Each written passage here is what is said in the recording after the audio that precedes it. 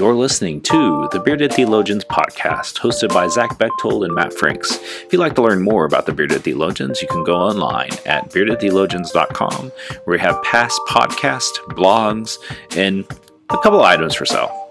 So check us out, beardedtheologians.com. Thank you for listening, and enjoy this week's show. You're listening to the Bearded Theologians podcast, hosted by Matt Franks and Zach Bechtold. So this week on the podcast, it is Advent season. It will be the second Sunday in Advent on Sunday, and as we unpack certain parts of Advent, it's always fun to talk about certain characters or stories that prop up within the lectionary.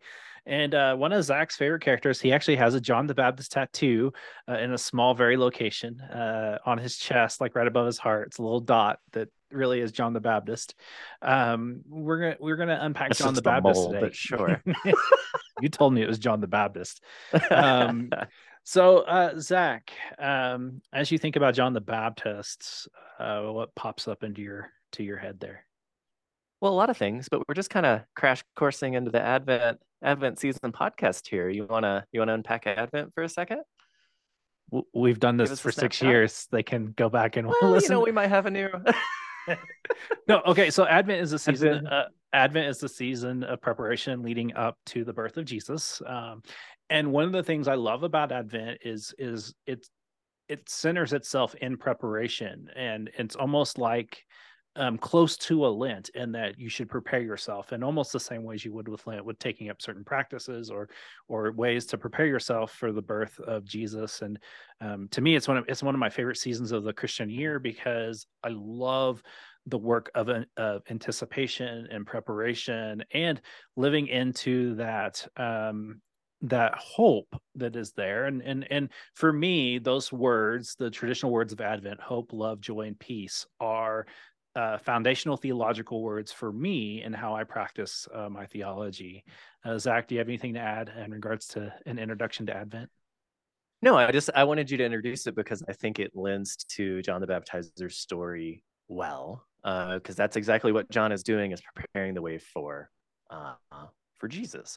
And so we find John the Baptizer's story in the Gospel of Matthew, chapter 3, verses 1 through 12 today. And I'm going to read, as I rarely do, out of the Message today, because I love the wording. I love the way it tells the story. So here we go. Matthew chapter 3.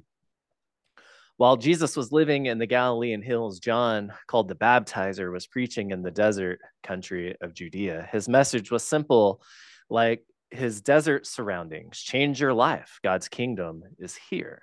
John and his message were authorized by Isaiah's prophecy. Thunder in the desert, prepare for God's arrival.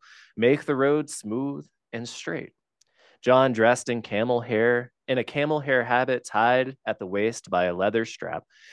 He lived on a diet of locust and wild field honey. People poured out of Jerusalem, Judea, and Judean countryside to hear and see him in action. There at the Jordan River, those who came to confess their sins were baptized into a changed life. When John realized that a lot of Pharisees and Sadducees were showing up for the baptismal experience because it was becoming the popular thing to do, he exploded.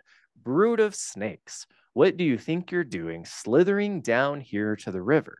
Do you think a little water on your snake skins is going to make any difference? It's your life that must change, not your skin.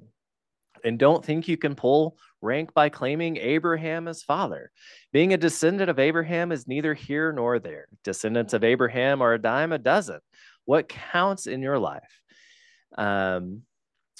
It is green and flourishing, because if it's dead wood, it goes on the fire. I'm baptizing you here in the river, turning your old life in for a kingdom life. The real action comes next. The main character in this drama, compared to him, I'm a mere stagehand, will ignite the kingdom life within you, a fire within you, the Holy Spirit within you, changing you from the inside out. He's going to clean house, make a clean sweep of your lives. He'll place everything true in its proper place before God. Everything false he'll put out with the trash to be burned. I love John the Baptizer so much. because he's this rough and tumble, just gruff, really kind of street preacher, right? Which seems like we have a really bad relationship with those in today's day and age. But John really captures it here. And I think the reason why, historically, it's been a few hundred years before that since the Jewish people have heard a prophetic voice from God, and you have John showing up, being that prophetic voice, being something that they've missed for a long, long time, and pulling from Isaiah's prophecy, leading into and leaning in that prophecy, the thunder in the desert, prepare the way for God's arrival. This is what they've been waiting for, the coming of the Messiah, the coming of Christ. And John, in his own camel hair and locust honey eating ways, brings this really seemingly aggressive or abrasive message when we read it. But I don't know that it's all that aggressive or abrasive, to be real honest. But he prepares the way for Christ to come with love and grace and peace and joy, right? All of the words that we celebrate this Advent. But I think, we lean into John as the preparer of the way for Christ, because he tills that hard road up that Jesus then comes in and does the Jesus-y things. I love it. I don't know. I'll talk all day about John's story. And you have. I will. I can continue to go. I know. But I want you to talk, Matthew.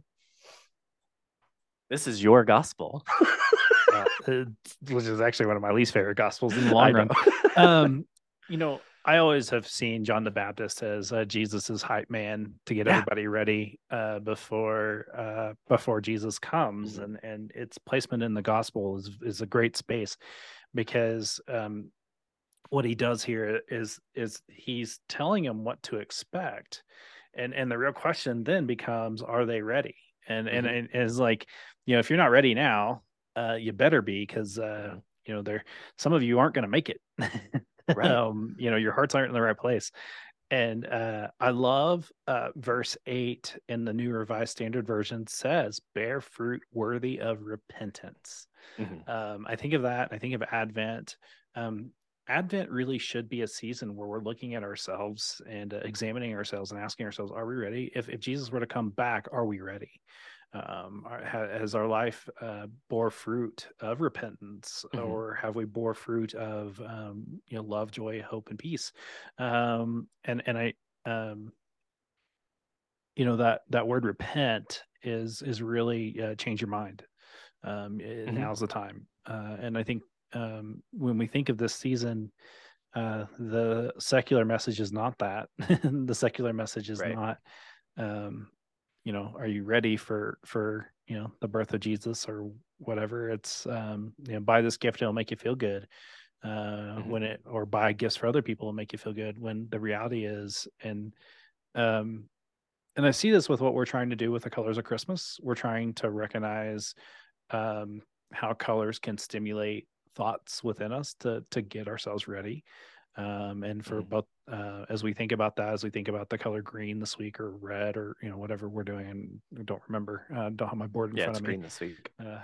I think that when we see those things, what do those remind us? And I think of the for the tree, the Christmas tree, the evergreen tree, it's always green, and that there's the prep work of getting a Chrismon tree ready in the church is always fun process to watch, depending on it's one of the nice things about being itinerant. You get to see it differently so many years, different churches, how they do it.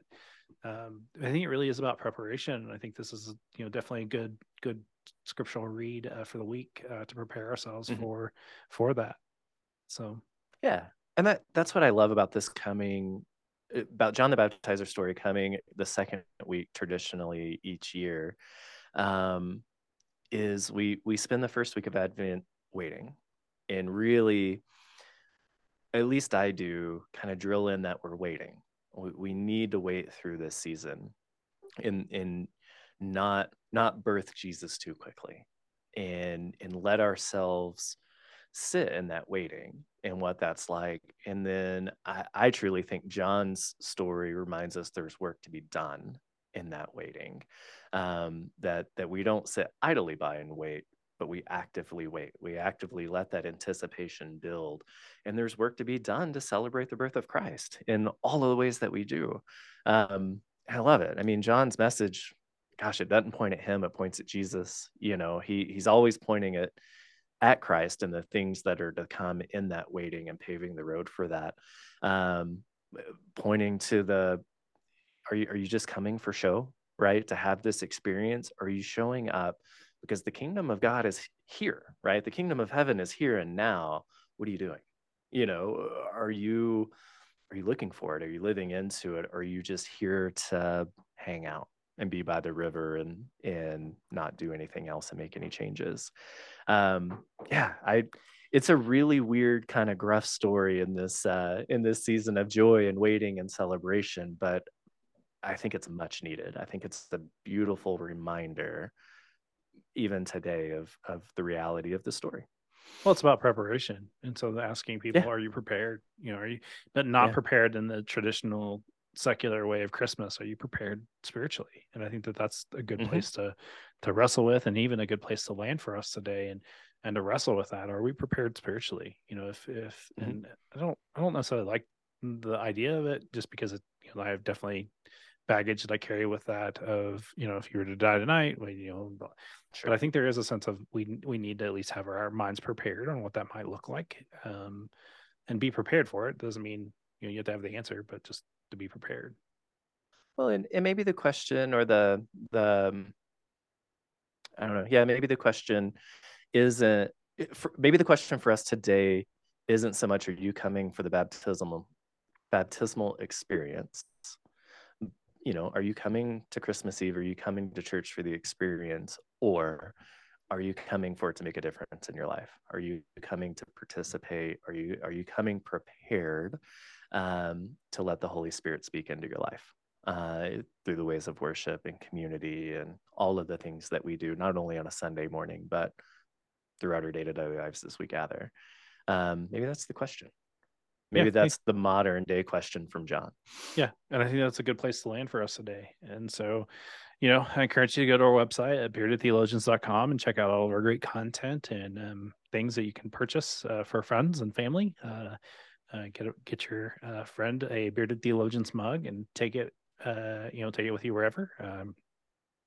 We've got some great content up, and definitely encourage you to continue the conversation online or in your homes or wherever. So for the Bearded Theologians, I'm Matt Franks. I'm Zach Bechtold. Thanks for checking us out. Guys, I want you to subscribe and like this video and push that thumbs up. Thank you for listening to the Bearded Theologians podcast.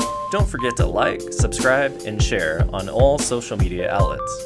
You can check out old episodes and more information at beardedtheologians.com. Thanks for checking us out.